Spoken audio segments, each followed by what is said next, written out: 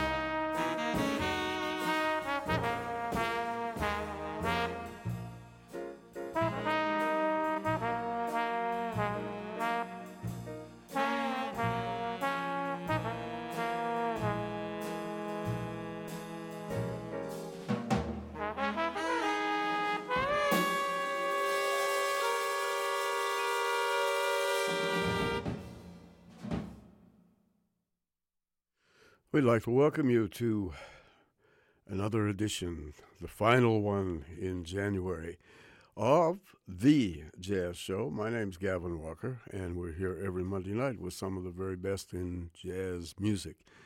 And tonight on The Show, we're going to be celebrating various accomplishments by someone who, you know, it's funny. I do get teased by some of my jazz friends.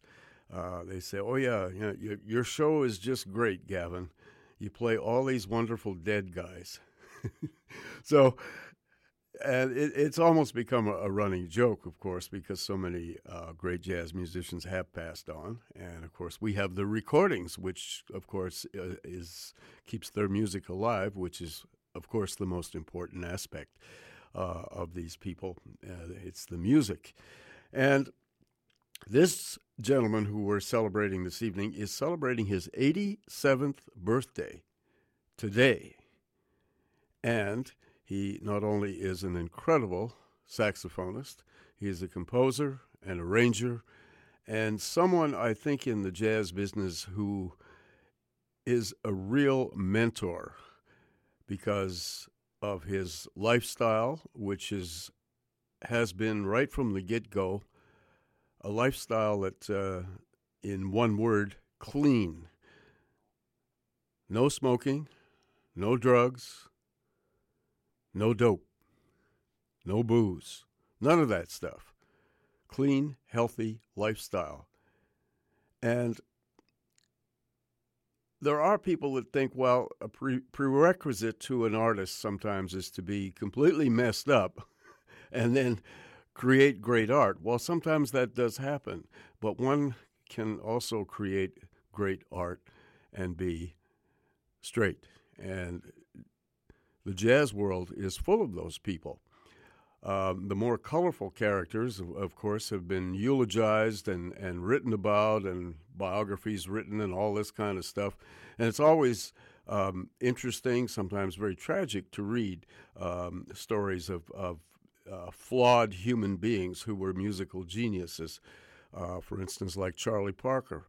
But people like Benny Golson, Clifford Brown, Lou Donaldson, Horace Silver, and thousands of others don't get that kind of colorful sort of biographical mention. But Benny Golson has been around for a long enough time. He is still performing today. He tours all the time. He plays, and he's quite wonderful in person because he plays a lot of his own compositions, and he will go into a lengthy dialogue as to how these compositions were written. And the thing about Benny Golson's compositions is that they have become jazz standards. Everybody plays them. And we're going to hear later on in the program some of his compositions played by other people other than Benny Golson, because they have become part of the jazz repertoire. And musicians of every stripe, anybody that calls himself a jazz musician, usually plays something by Benny Golson, sometimes many compositions, because he was a prolific writer and still is. Benny Golson was born on this day in Philadelphia, and he went to high school with John Coltrane. They were buddies. They used to practice together. But Benny has a very interesting style on the tenor saxophone. He is essentially, his sound comes from older musicians like Lucky Thompson and Don Byas. Those were his first two inspirations musically. But of course, Benny, being a modern musician, was influenced by Charlie Parker and his buddy John Coltrane. They exchanged lots of ideas. So Benny's style is kind of an amalgam of modern harmonic thinking, but he has that rich, older sound, which typified the sound of the tenor saxophone. And of course, that sound was, as I said, inspired by people like Don Byas and especially Lucky Thompson. So Golson created, by his saxophone style, a very unique way of playing, and he's always sounded like himself. I remember when he played here at the Cellar in Vancouver. He did a one-nighter here, and it was really a treat to not only hear his stories, but to hang out with Benny and talk to him. And I said, man, I haven't heard you in person for many years, but I have so many of your albums. I said, you sound exactly the same. He said, come here. And he grabbed my hand, and he took me into the little back room that it's not really a dressing room, but it was Corey Weed's office. And he took me into the back room, and he says, here, look at this. And he pointed at the mouthpiece of a saxophone. He said, you see this mouthpiece? He said, this is the mouthpiece that I've used all my life. And he said, some saxophone players, he said, well, like my friend John Coltrane, used to go through mouthpieces all the time, changing them and moving them around and buying new ones and going to pawn shops and stuff. He said, I've just played this one, the same one. I found it. It felt good. It got what I wanted out of the horn, the flexibility. I've been playing it ever since. And I'm not about to change at my age. He said, so maybe that goes along with what you're saying, that I sound very much the same as I did in the 1950s. My sound hasn't changed at all, and he attributed it to his particular mouthpiece that he used on the saxophone. Anyway, that was part of a very interesting evening that I spent with Mr. Golson, but he is a very accommodating individual, answers any question. There was supposed to be a book that he was writing that was supposed to be published. I have not heard anything about this book recently. I hope it does come out eventually because it will prove to be a very, very interesting one. Benny Golson lived through the golden era of recording, of jazz, and played with Dizzy Gillespie's big band in the mid-'50s, played with Clifford Brown, of course, in Tad Dameron's band. But he really developed when he went into and joined Art Blakey's Jazz Messengers. And initially he joined the band on a temporary basis. He was only substituting for someone else. But he and Blakey got very tight. And Art said, I should be making more. This band should be much more. What should I do? And Benny looked at him and said, I don't mean to be pushy, Art, but you should fire all these guys. I've got some people that I can bring into the band right now. So immediately Art Blakey was a little bit offended, but then he said, okay, I'll break the band up. I'll do what you want. And Benny Golson picked all musicians from Philadelphia. Blakey was from Pittsburgh. And he said, this is a conspiracy. But the musicians that Benny Golson picked were Lee Morgan on trumpet, who was the teenage wonder, the great Bobby Timmons on piano, and one of the strongest and most unheralded bass players in the business, Jimmy Merritt. And they were all from Philadelphia, and they were all associates of Benny Golson. And they formed what was going to be the beginning of Art Blakey's greatest jazz messengers. And this all took place in about 1958. And it's not that Blakey was leading terrible bands before that, but suddenly there was a chemistry in the band, and it was all due to Benny Golson and his little bit of pushiness with Art Blakey. Then they made a recording with that band before they went on a tour of Europe. And, of course, that was the beginning of Art Blakey's real ascent. He'd been around for a long time, but the Messengers all of a sudden became one of the most important bands in the business, and it was all due to the organizational power of the great Benny Golson. He only remained in the band for about 6 months, He had other things to do. He wanted other things to do. So he left the band after 6 months, and Wayne Shorter came in to take his place. There were a couple of temporary saxophone players, and then Wayne Shorter came in, and of course the band was already by that time on its way. But Golson really left a legacy. After Blakey, he went on to form a great, wonderful band called the Jazz Tet with trumpeter Art Farmer. And that was a very productive period in Benny's life. And then all of a sudden one day he stopped playing the saxophone. He put it in the closet, hung it up, and didn't touch it for many, many years because he decided that he was going to do more writing. And that's what he did. And he went over to Europe for a while, wrote for a big band over there, came back, moved to California, and began writing music for television. And Mission Impossible was one of the he did music for that, did music for tons of shows, and eventually got back into playing. Picked up his horn again after about an 8-year layoff, and began playing again, and has never stopped since. So that's a little bit of the background of Benny Golson. He's one of the most important jazz musicians, and the beauty of it is that he is still alive, healthy, and well today, and playing.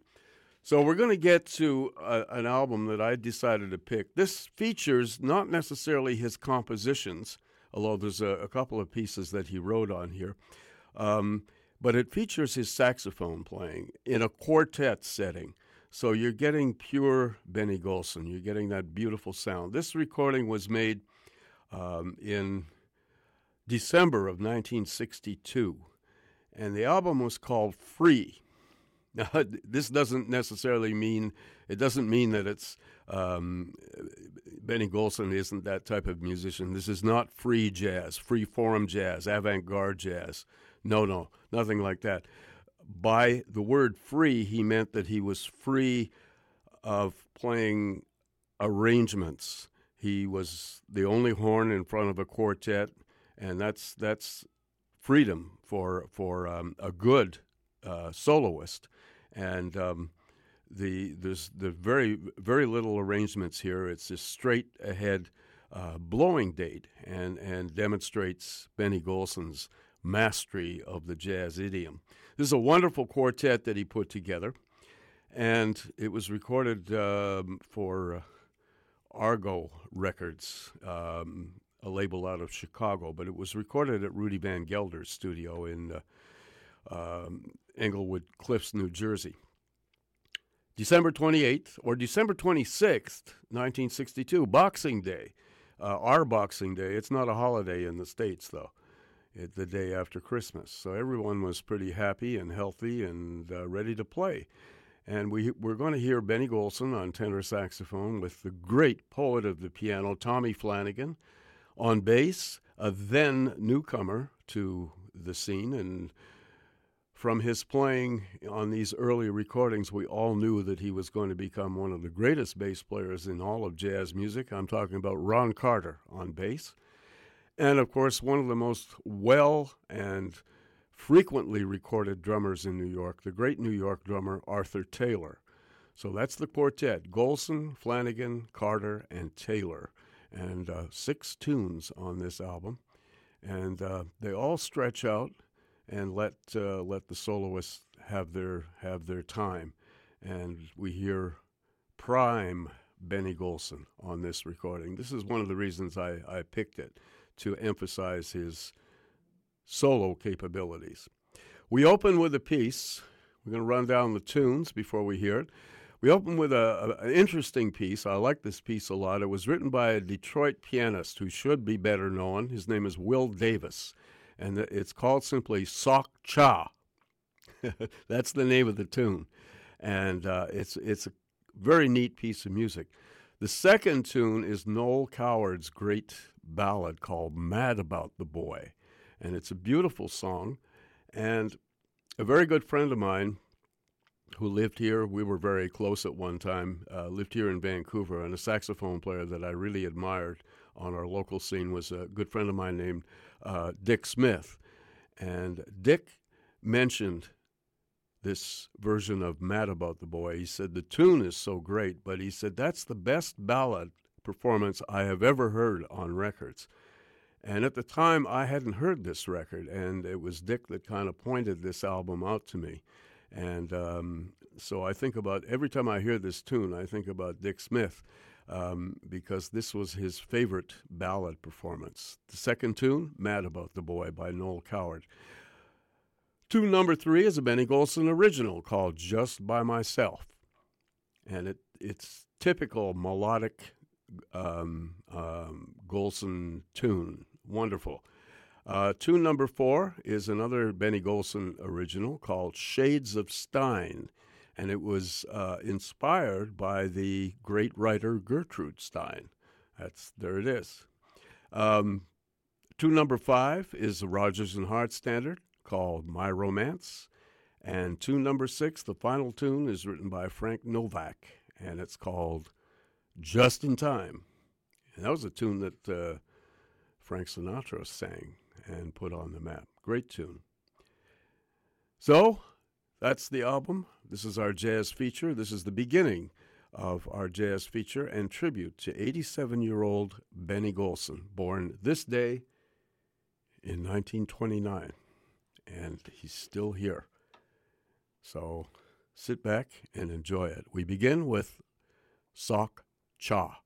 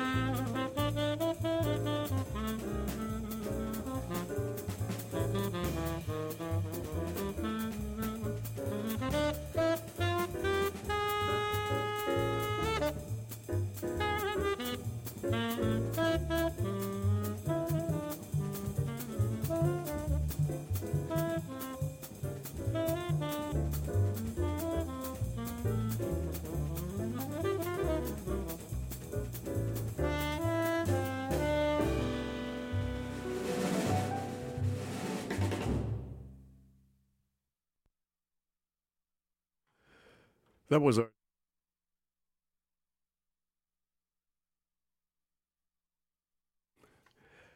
It seemed to be over far too soon. And we heard a wonderful album called Free.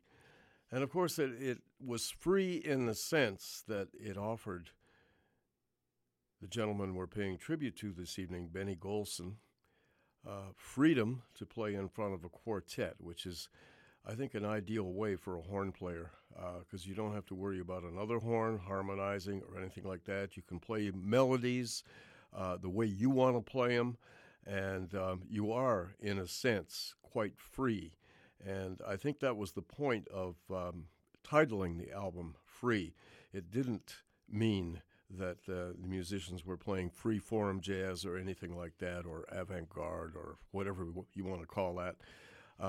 But it was more free than a lot of Benny Golson's albums, because he usually writes elaborate arrangements and more ensemble work, all that kind of stuff, and also prefers on most of his recordings to work with one or two other horns as well.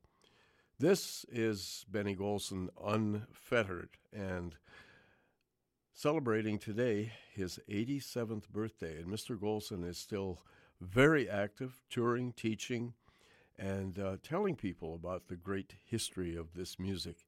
And just a wonderful person, and a real positive influence on just about everybody, not only musicians from his generation, but young musicians coming up. Mr. Golson is really an inspiration.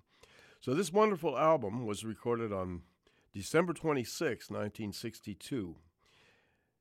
Yeah, well, Boxing Day for us, but it's not a holiday in the States. It's the day after Christmas, that's it. Anyway, they were all in good form, and we heard Benny Golson perform with the great poet of the piano, Tommy Flanagan, and the one surviving, well, the two surviving members, Mr. Golson and bassist Ron Carter. And this is very early Ron Carter, and of course he was proving right here on this recording that he was going to become one of the finest and most influential bassists of all times. And we all knew that when we first heard him. And on drums, of course, one of the most widely recorded drummers. He's on so many recordings, and you can see why.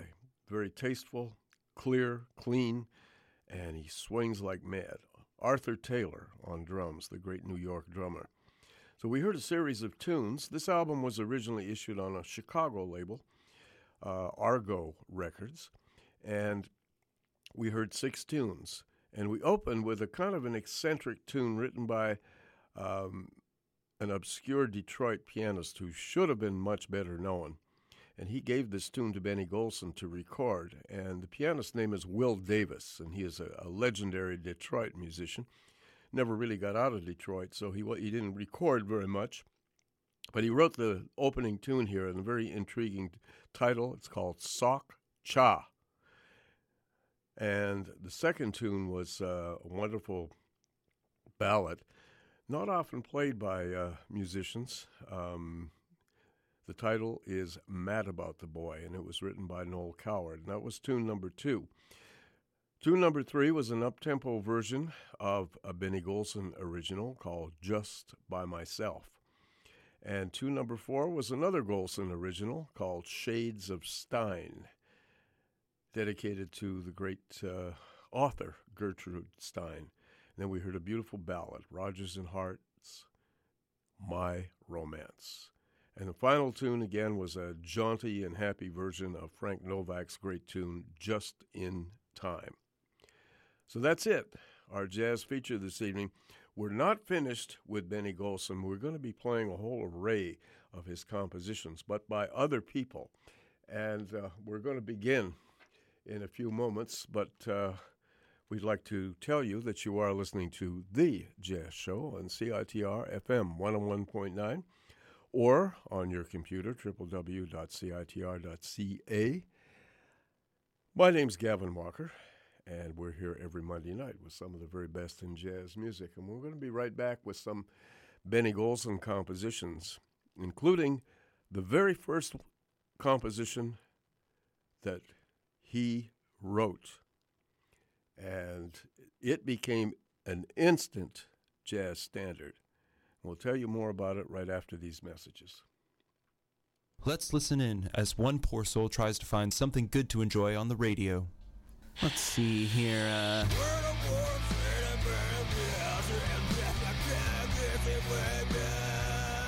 God, oh. Everybody dance, dance. What, you don't like to dance? Everybody dance. Oh. Everybody. God, this is awful. Well, I climbed up the mountain, climbed back down again for you. I climbed up the mountain again for you, and then I climbed back down, climbed up. Oh. Isn't there anything? Listening to the radio these days can be distressing. Fortunately, here at CITR, our programmers choose the music that they play, so our charts reflect what people actually listen to. To find out what's really topping the charts, pick up a copy of Discorder magazine, or check us out online at citr.ca. Unless, of course, you'd rather keep listening to the chart-topping single, Everybody Dance. What, you don't like to dance? Everybody dance. Everybody dance.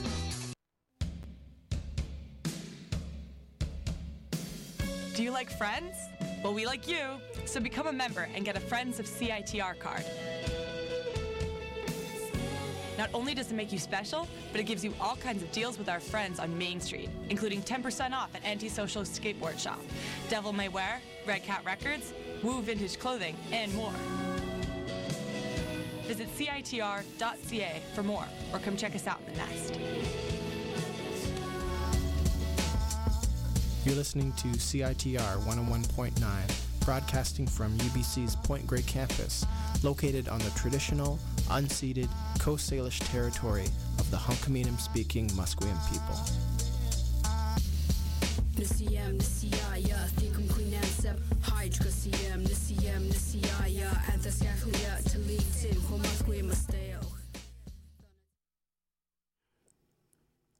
We're going to turn now to Benny Golson's compositions. There's an interesting story behind this one.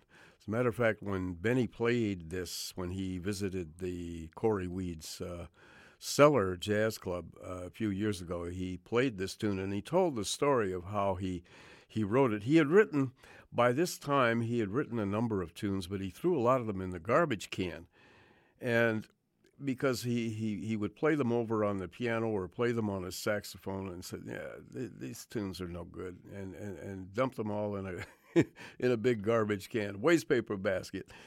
But he was intrigued with this one, and so he was practicing one afternoon with his friend John Coltrane, and he said to Coltrane, he says, he said, I know that you're just starting a gig with Miles Davis, because Coltrane had just been hired by Miles Davis to complete his first great quintet. And Coltrane was hired because Sonny Rollins was not ready to join Miles, and Philly Joe Jones, who was Miles' drummer, suggested Coltrane.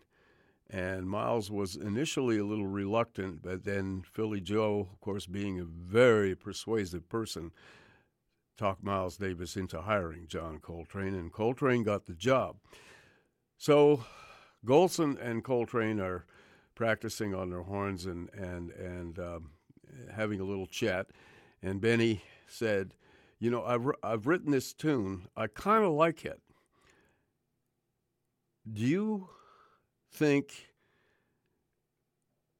you could give it to Miles Davis, that he might be interested in either playing it? And I know you guys have got your first record coming up. Do you think he'd be interested in maybe even recording it?" And Coltrane took a look at the tune and read it and went, "You know, this is kind of a nice tune. Sure, I'll take it to Miles, and I'll give it a boost and see what he says. Yeah, I can't guarantee anything, but I'll take it. Miles is always looking for new stuff to add to the repertoire. I'll take this. This looks good. It's in a damn tough key, too. But that's good, because Miles likes challenges.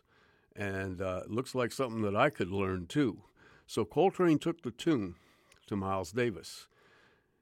And about 2 months later, after the formation of the quintet and some gigs, Coltrane gave Benny Golson a phone call and said, "You know, we've been playing your tune. Miles likes it, and we're going to use it on the first record that we're going to do for Prestige Records.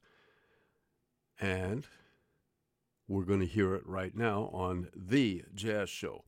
The tune became an instant jazz standard.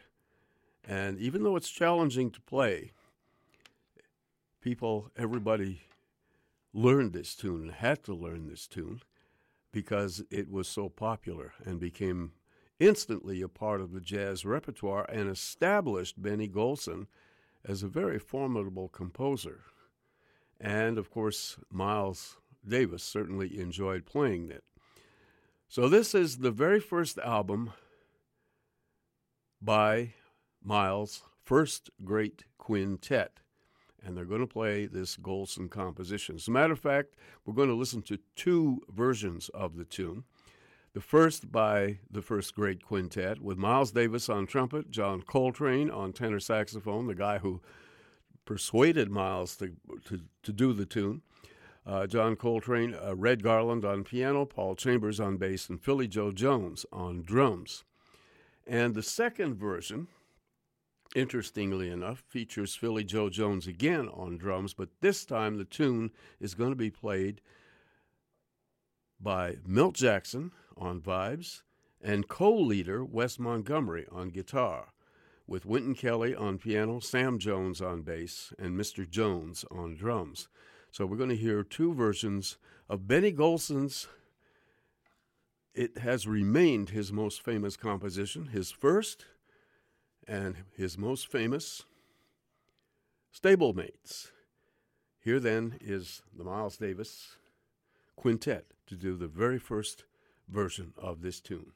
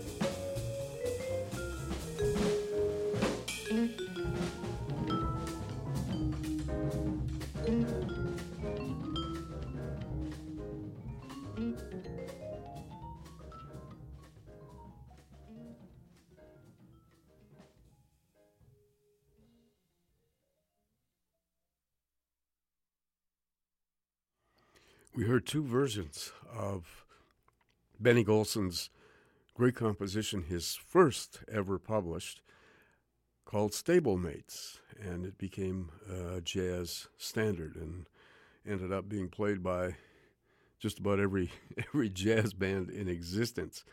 And we heard the very first recorded version. I told you the story of how John Coltrane presented the tune to Miles, and Miles Davis liked it and decided to record it on his first album featuring the first great quintet that Miles did for Prestige Records. And so we heard the initial version of the tune by Miles Davis.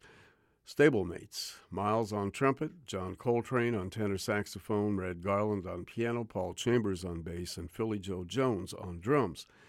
Then and that was recorded in November of 1955, we moved to December 1961 for Riverside Records, and from a famous album called Bags Meets Wes.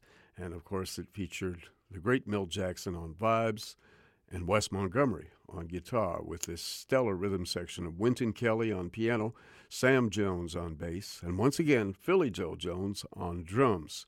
And we heard their version of Stablemates, which of course was, by that time the tune had become such a standard, and these musicians were able to take it at a much faster tempo and just play through all the complexities of the tune. It's not an easy tune to play or learn, but once you get it down, then it's easy. It's like anything else, right? Stablemates. And I think, I said that Stablemates was maybe his first and most famous composition. I might err at this one because the tune that we're going to hear now is a ballad. And this is probably Benny Golson's most famous composition.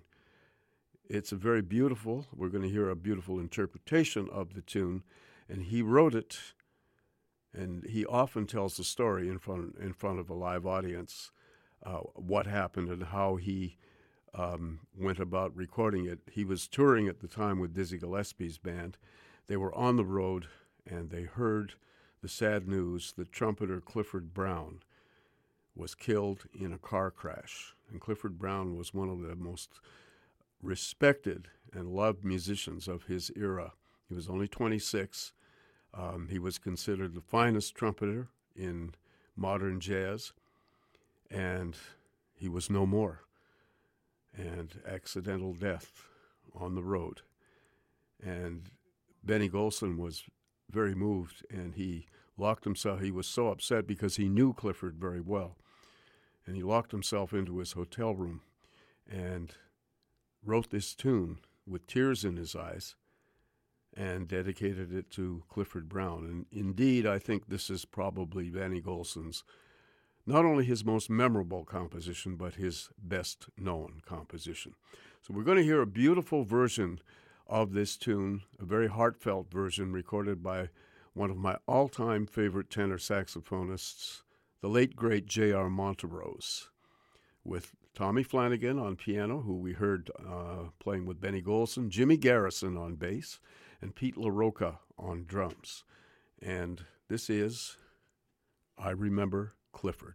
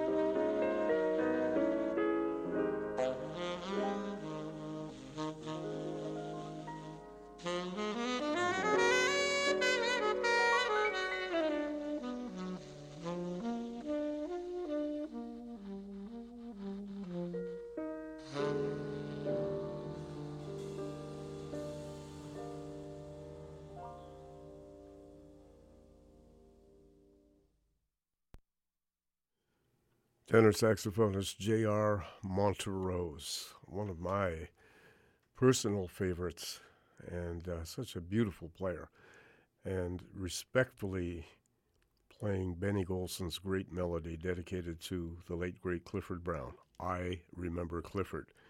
And J.R. was accompanied by Tommy Flanagan on piano, Jimmy Garrison on bass, and Pete LaRocca on drums.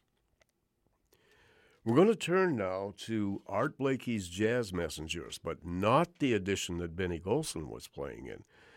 I mentioned that he was with Blakey beginning in very late 1958 and stayed in Blakey's band for about 6 months, but influenced not only who Blakey hired in the band, but contributed to Art Blakey's repertoire and added so many tunes, and Blakey played Benny Golson's tunes right up till his dying day.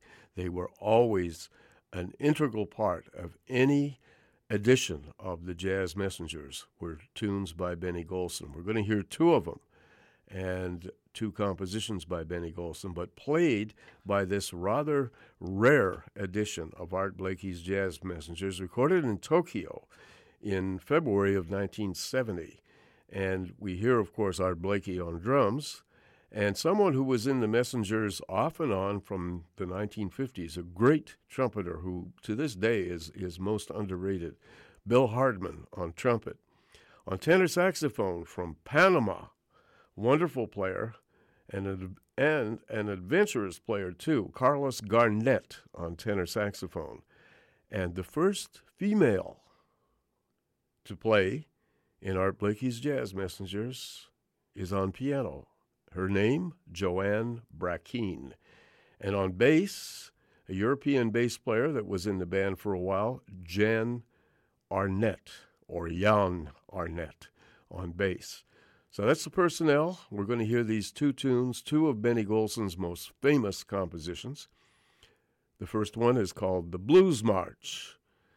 And even though this was a modern jazz composition, it kind of harkened back to the very, very beginnings of jazz music from New Orleans, when jazz music evolved from a lot of march music. They played at funerals and stuff like that. So this was kind of a throwback to that, and yet it had a very modern connotation. So Blues March by Benny Golson, and the second tune is one of his melodic beauties, a tune called Whisper Not.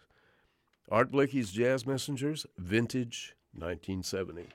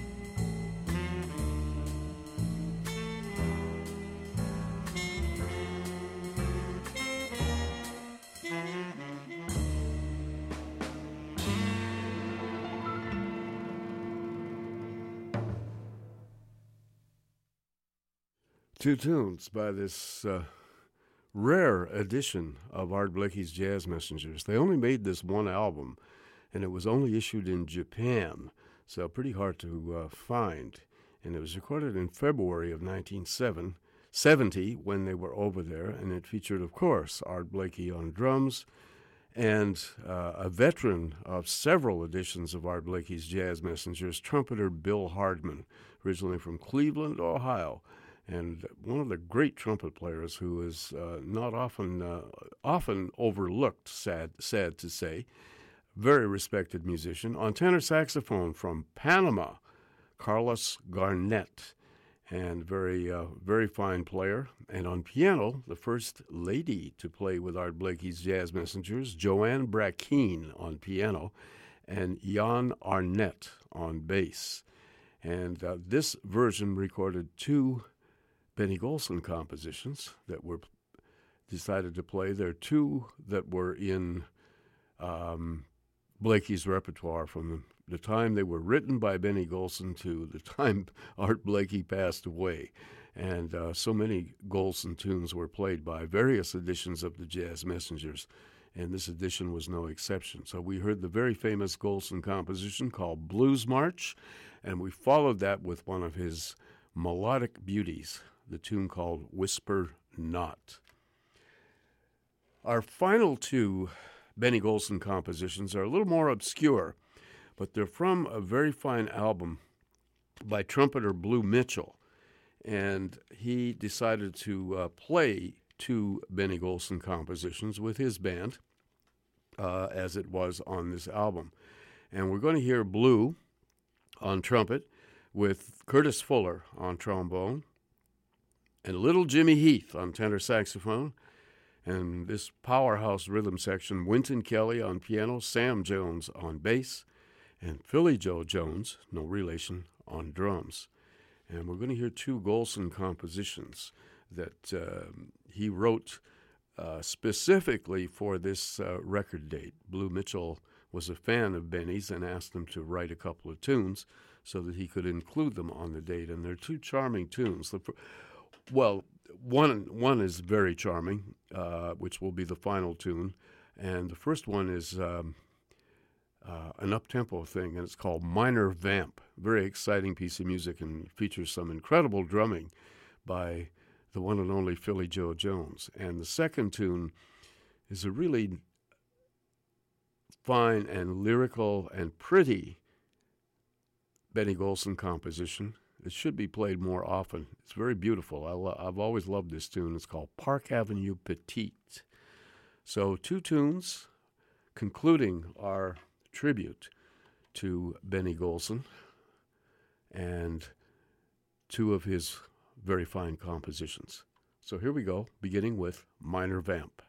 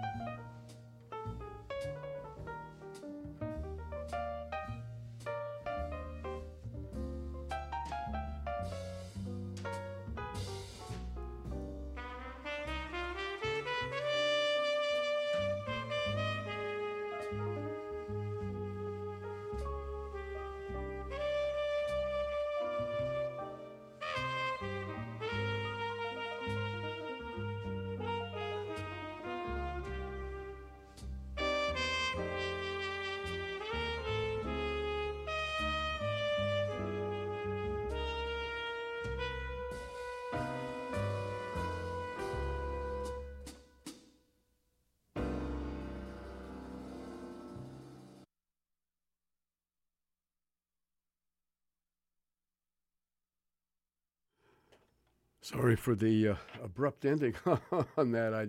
I cut the player just before the final notes, beautiful notes on the tune. But you heard most of it, and as a matter of fact, you heard almost all of it except for just a single chord at the end.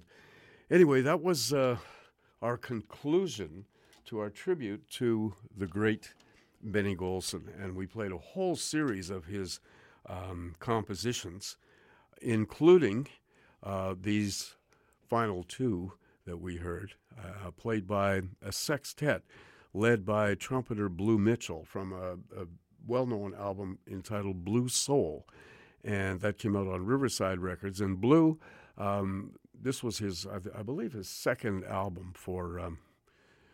third album for Riverside Records. Yeah, third album, I believe.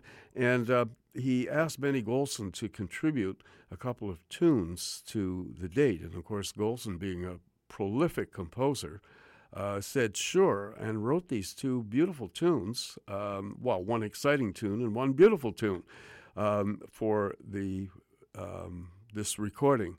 And the band played it beautifully. Blue Mitchell on trumpet, Curtis Fuller on trombone, Jimmy Heath on tenor saxophone, Wynton Kelly on piano, Sam Jones on bass, and Philly Joe Jones on drums.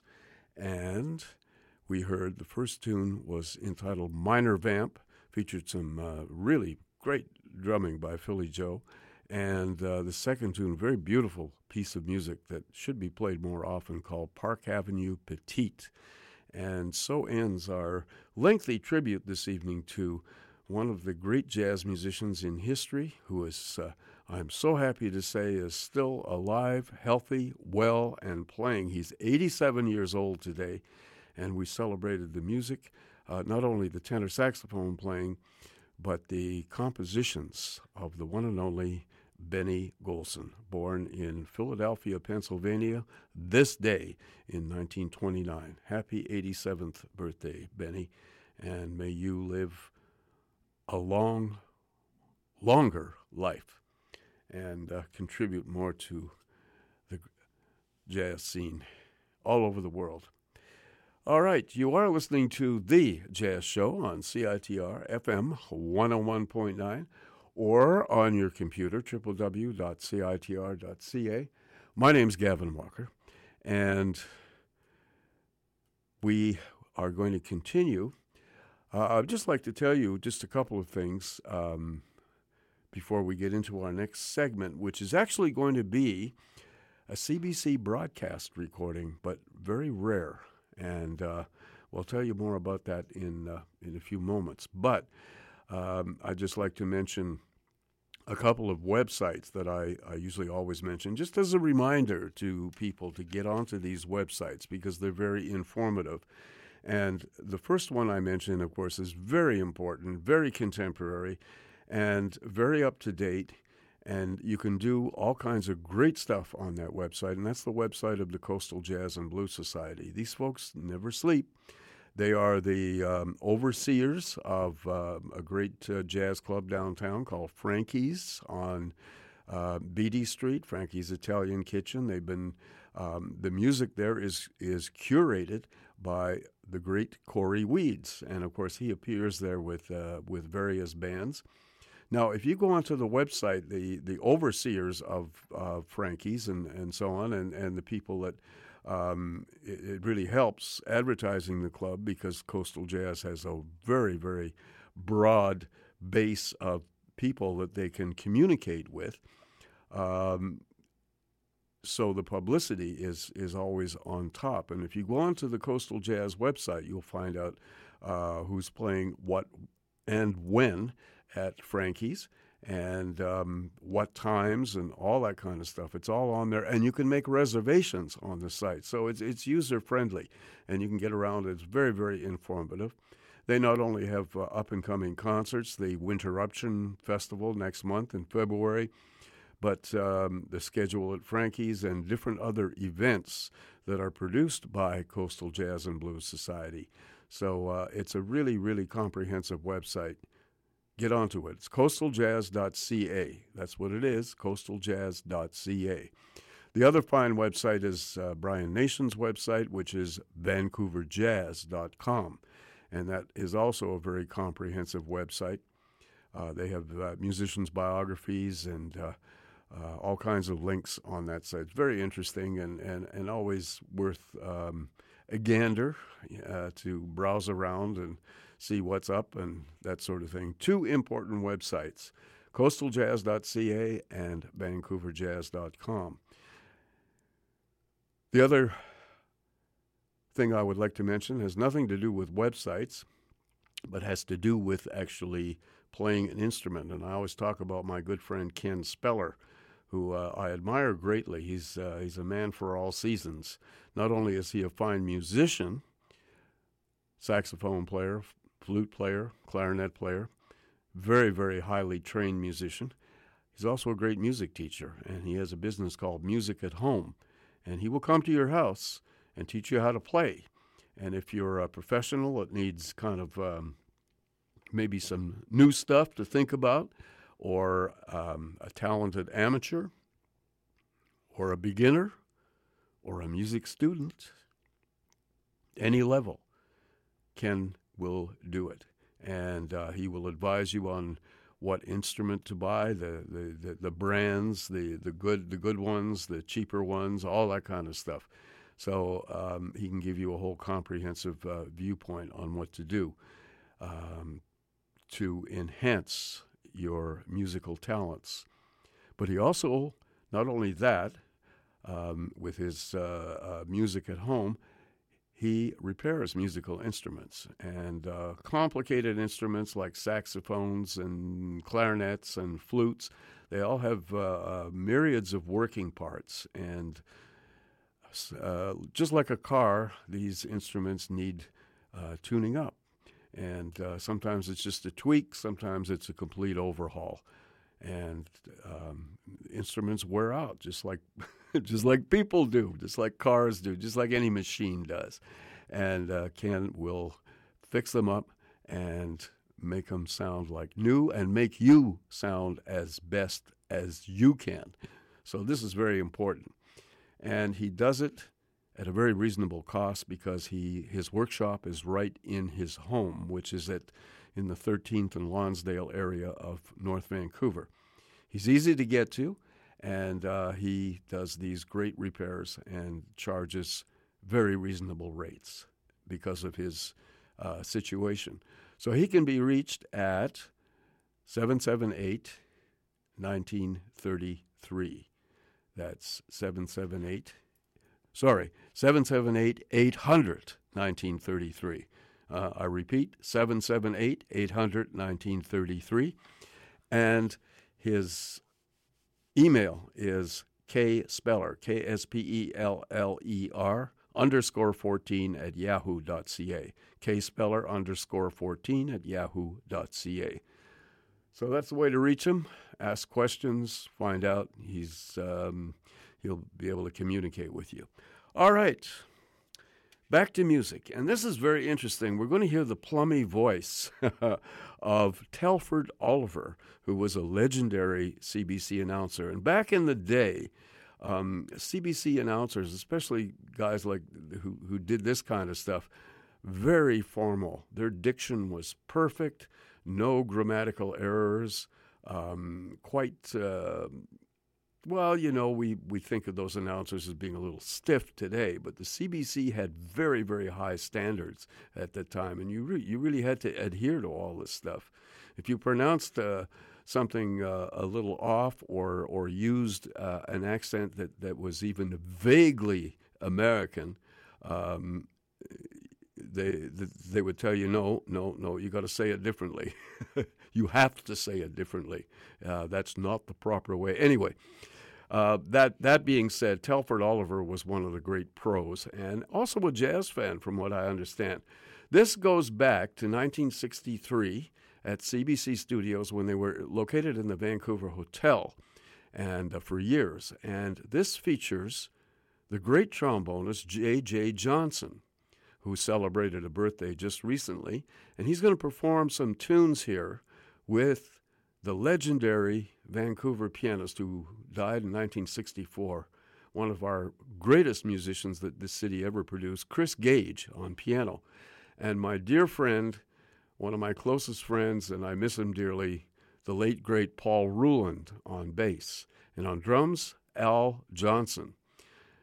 We're going to hear Telford Oliver bring in the band, and then we're going to hear J.J. play a great Lerner and Lowe tune called Almost Like Being in Love.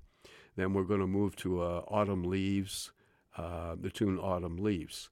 And we'll hear Telford Oliver announce the tunes and introduce the band in that typical CBC fashion back in the 60s. So this is a rare recording. There's a few pops and scratches and stuff like that from this recording because it was taken from a rather worn-out album, and it was actually given to me by Paul Ruland, and I made a copy of the album so that I could play it for you. So we take you back, Vancouver, August 1963, and trombonist J.J. Johnson. Here's Telford Oliver to introduce the band. The Canadian Broadcasting Corporation presents jazz from the West Coast. And on this program, the featured artist is the noted American jazz trombonist, J.J. Johnson, who performs with an accompanying trio of Vancouver musicians, Chris Gage, Al Johnson, and Paul Ruland. J.J. Johnson.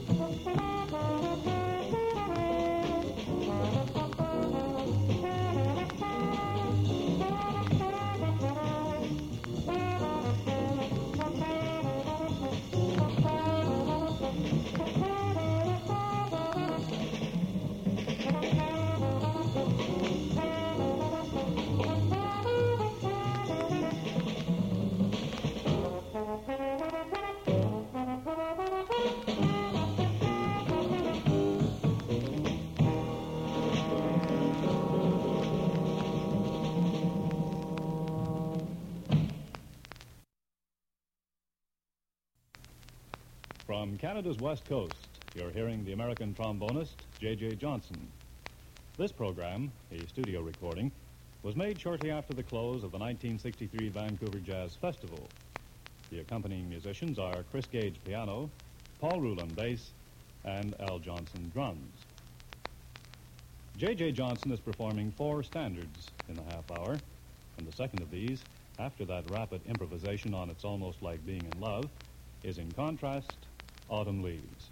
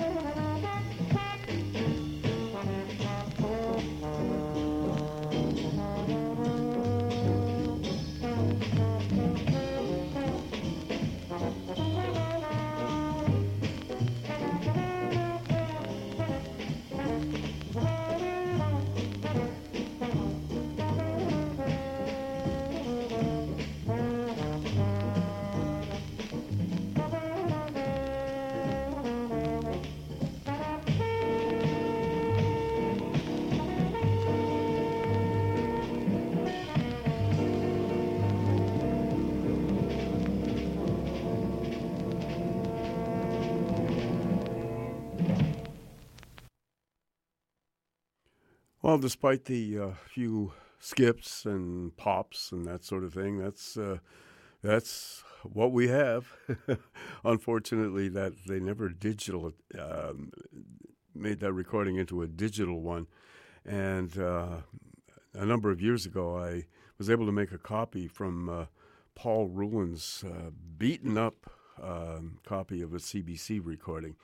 And this is all we have of this great session. I don't know whether it's somewhere in the CBC archives. They've gotten rid of a lot of stuff, so who knows? It should be, because it's a great session, and the music is really fine. And we heard the bulk of it, despite the odd skip and pop. J.J. Johnson, of course, on trombone, with the great, legendary Chris Gage on piano, one of the finest musicians that this city ever produced. And, of course, my good friend Paul Ruland on bass, the late, great Paul Ruland, and the late Al Johnson on drums. J.J. Johnson, just on the 22nd of January, just celebrated a birthday anniversary as well. So this was recorded at the old CBC studios in the Vancouver Hotel in August of 1963. And the CBC announcer here was Telford Oliver, very lucid, plummy tones. And he introduced a tune, the first tune, which was Almost Like Being in Love by Lerner and Lowe, and then introduced the band, and the final tune, Autumn Leaves. And J.J. Johnson in great form. And I remember Paul Ruland telling me that they were really scared and nervous. They didn't know what J.J. was like, and what he was going to come up with, or what he would throw at the band and that sort of thing. And he was just the easiest going person, and they completely relaxed. And J.J. just said, we're just going to play tunes that we're all familiar with, and we'll just go for it, because that's what jazz is all about. And, J.J. was capable of writing some very complex music, and he did in his time, but he just wanted to blow his horn, and he certainly did, and relaxed all the musicians. And he was very, very pleased with playing with all these Vancouver-based musicians who he had never worked with before. So this was a treat for them and a treat for him, too. So I hope you enjoyed those two tunes, J.J. Johnson. We'll be back in a few moments with some music by a couple of incredible baritone saxophone players. And we'll tell you more about that in a few moments. Just like to remind you, you are listening to The Jazz Show on CITR FM 101.9, broadcasting right out here at the campus of the University of British Columbia on unceded Musqueam territory. We're also on the web, www.citr.ca. My name's Gavin Walker. We'll be back in a second.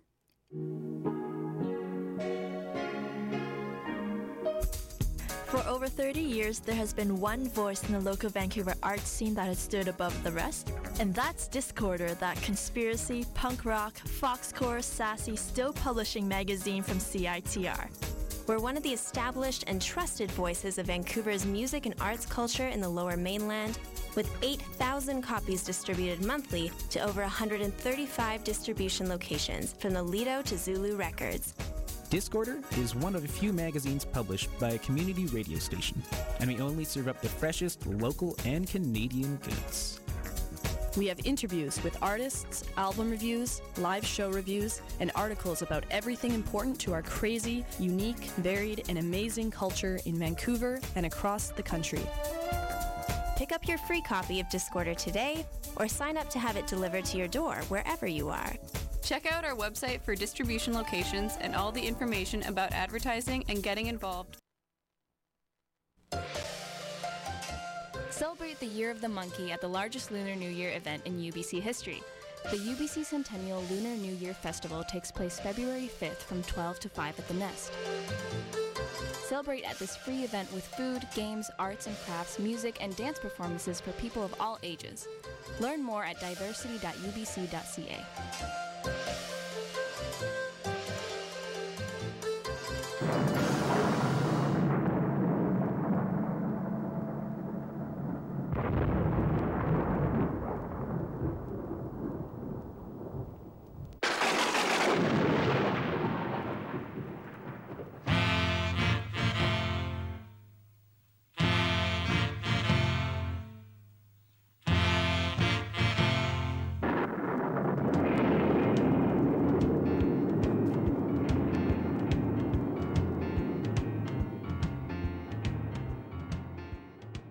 Wow, we're just going to have a quick look at the weather. Yeah, the weather.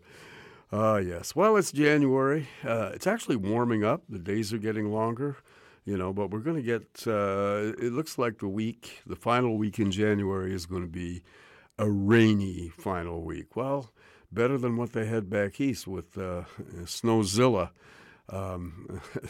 That was pretty devastating to the whole eastern seaboard, New York City, all the way down the coast. And they're still digging out from it. And, of course, people have died and all kinds of horrible stuff. And pictures are incredible. Cars being buried and road accidents, all that kind of stuff. We're pretty lucky. We just get rain out here. And if we want snow, then we can go pretty close to where the snow is, up the mountains. And that's where it should stay. Tonight's cloudy with a 60% chance of a shower overnight, a little bit windy with a low of 7. Rain is going to end near noon tomorrow on Tuesday, and then it'll stay cloudy with a 40% chance of showers off and on.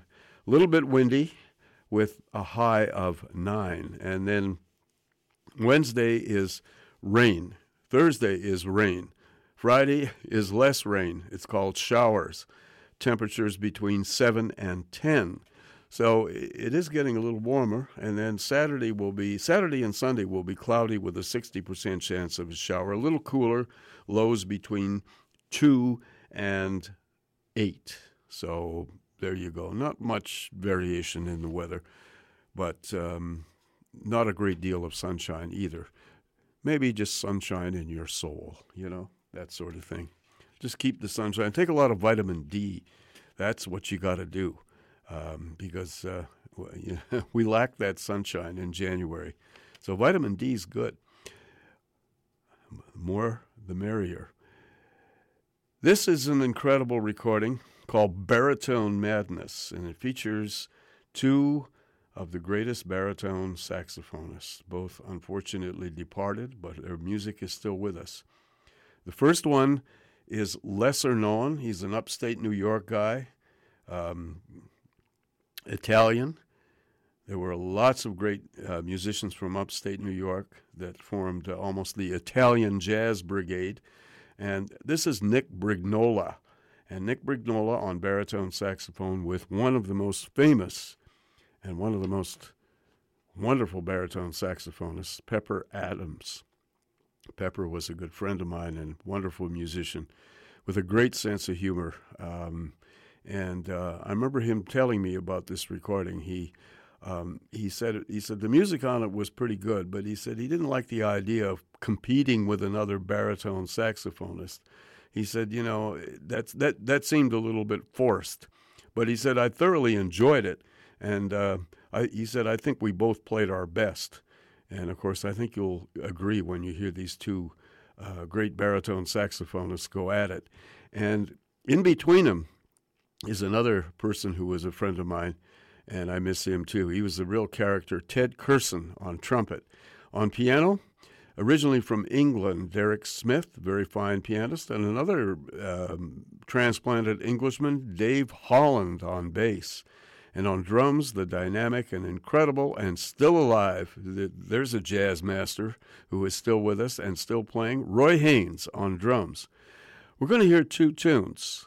We're going to hear the opening track, which is absolutely sensational. It's a tune written by Charlie Parker, and it's called Donna Lee, and it's a finger buster. And then we're going to hear another Charlie Parker composition, which isn't often played and should be played more. I've always liked this tune. It's called Marmaduke. So Donna Lee and Marmaduke by this incredible band, Pepper Adams, Nick Brignola, Ted Curson, and company. So look out. Here is Donna Lee.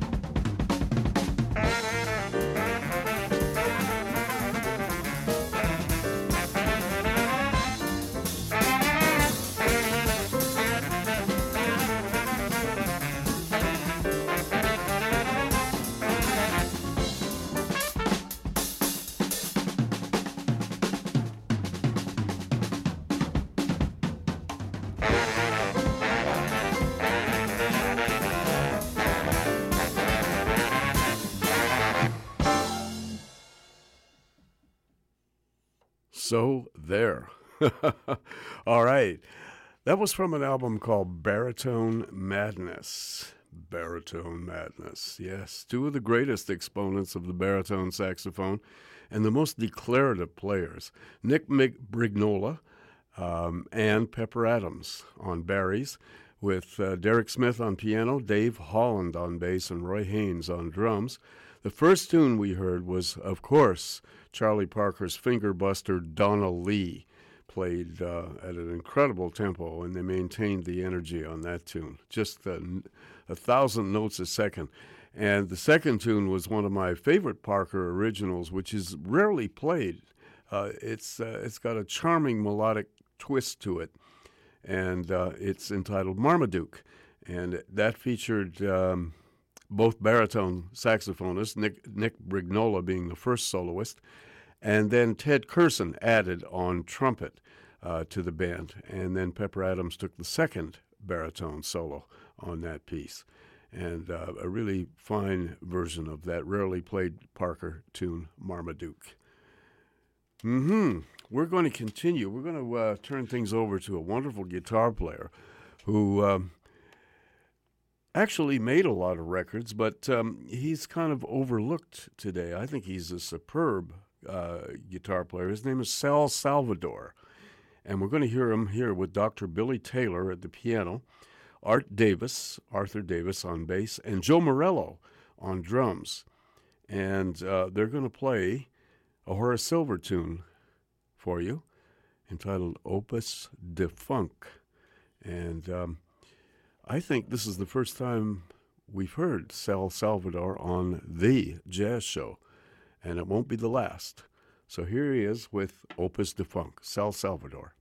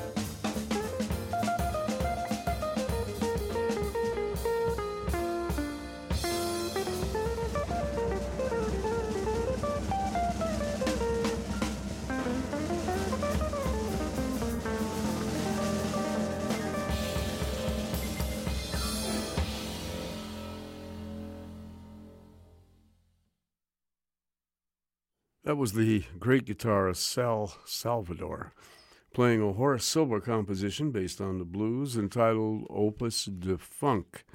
And we heard Sal with Billy Taylor, Dr. Billy Taylor at the piano, Art Davis on bass, and Joe Morello on drums. Opus de Funk. Yeah, that's a wonderful guitar player. We're going to turn things over to pianist Ronnie Matthews for a couple of tunes from an album called Roots, Branches, and Dances. And this was recorded in 1978 and features Frank Foster on saxophones, either soprano or tenor, and Ronnie Matthews, the leader, on piano, and my good friend Ray Drummond on bass, and Al Foster on drums. And maybe on these tunes, we might be hearing Azedin Weston, Randy Weston's son, on conga drums. We're going to hear two tunes. The first one is a Ronnie Matthews composition called Thu's Blues. Thu's, of course, short for Matthews, right? Thu's Blues. And we're going to follow that with a Ray Drummond composition, very charming piece of music called Susanita. And, Ronnie Matthews, one of those wonderful piano players who was on lots of albums, and one of those overlooked musicians. And he didn't do too many albums as a leader. This is one of them, and a good one, too. So I hope you enjoy these two tunes.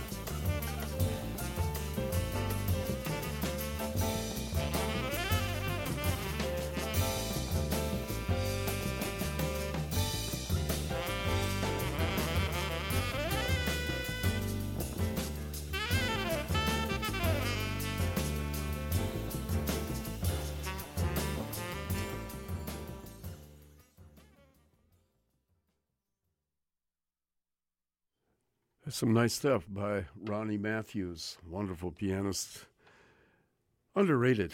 And Ronnie passed away a few years ago. Played with everybody, Dexter Gordon, all kinds of people.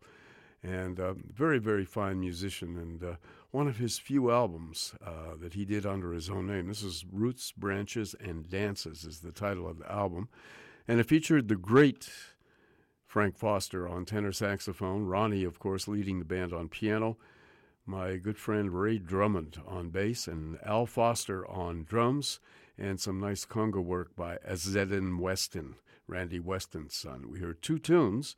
First tune was a blues called Thu's Blues, written by Ronnie Matthews, and the second tune, Latin-flavored melodic thing written by Ray Drummond, entitled Susanita. A couple of really fine tracks. We're going to end the show this evening, and I'd just like to remind you that next week, of course, is the beginning of February. And February, as everyone knows, is Black History Month. We have a whole slew of jazz features for Black History Month that will have some relevance to that particular month, which honors people of color in Canada, the United States, and everywhere. Black History Month. A very good friend of mine who is a Black Canadian, he said, this is pretty good. He says, they give us the shortest damn month of the year to honor our legacy. But I guess we have to we have to take what we get. Anyway, that was his response, and of course he said it with a big smile on his face, but there you go. Anyway, February is Black History Month, and our jazz features will reflect that. And you'll hear what they are when we get into the month of February. So stay tuned for that. That'll be happening starting next week. All right, so we're going to end the show. We're going to return to a piece of a composition that we heard another version of. This time, we're going to close with yet another version of Benny Golson's famous Blues March. And, of course, the first part of our program was dedicated to the music of the tenor saxophone playing and the compositions of the great Benny Golson, whose 87th birthday was yesterday, January 25th. So this is a version of Blues March, and it's from an album called Big Six, led by trumpeter Blue Mitchell. It features Curtis Fuller on trombone and a very outgoing Johnny Griffin on tenor saxophone. And I think Griffin was pretty well-oiled on this session and obviously having a good time and very exuberant. Yes, the little giant. On piano, the wonderful Wynton Kelly. On bass, the legendary Chicagoan Wilbur Ware. And on drums, nobody else but Philly Joe Jones. So here is Blue Mitchell's version of Benny Golson's Blues March to wrap up this final January edition of The Jazz Show.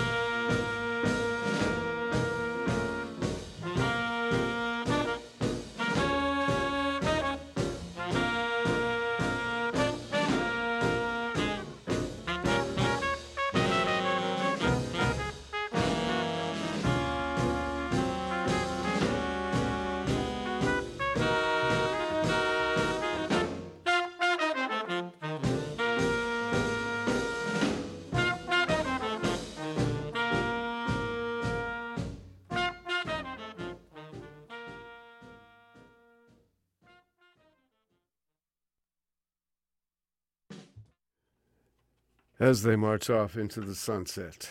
All right. That was Blue Mitchell from an album called Big Six, and it featured a whole bunch of people. Mr. Mitchell on trumpet, leading the exuberant Johnny Griffin on tenor saxophone, Curtis Fuller on trombone, Wynton Kelly at the piano, Wilbur Ware on bass, and Philly Joe Jones on drums, and that was Benny Golson's great composition called Blues March. So that's it for the Jazz Show, and as I mentioned before, next month is the beginning of Black History Month, and all our jazz features in February will have some connection with Black history, and we will continue to bring you some of the very best in jazz music right here on CITR FM 101.9. Broadcasting from unceded Musqueam territory out at UBC, and also on your computer, www.citr.ca.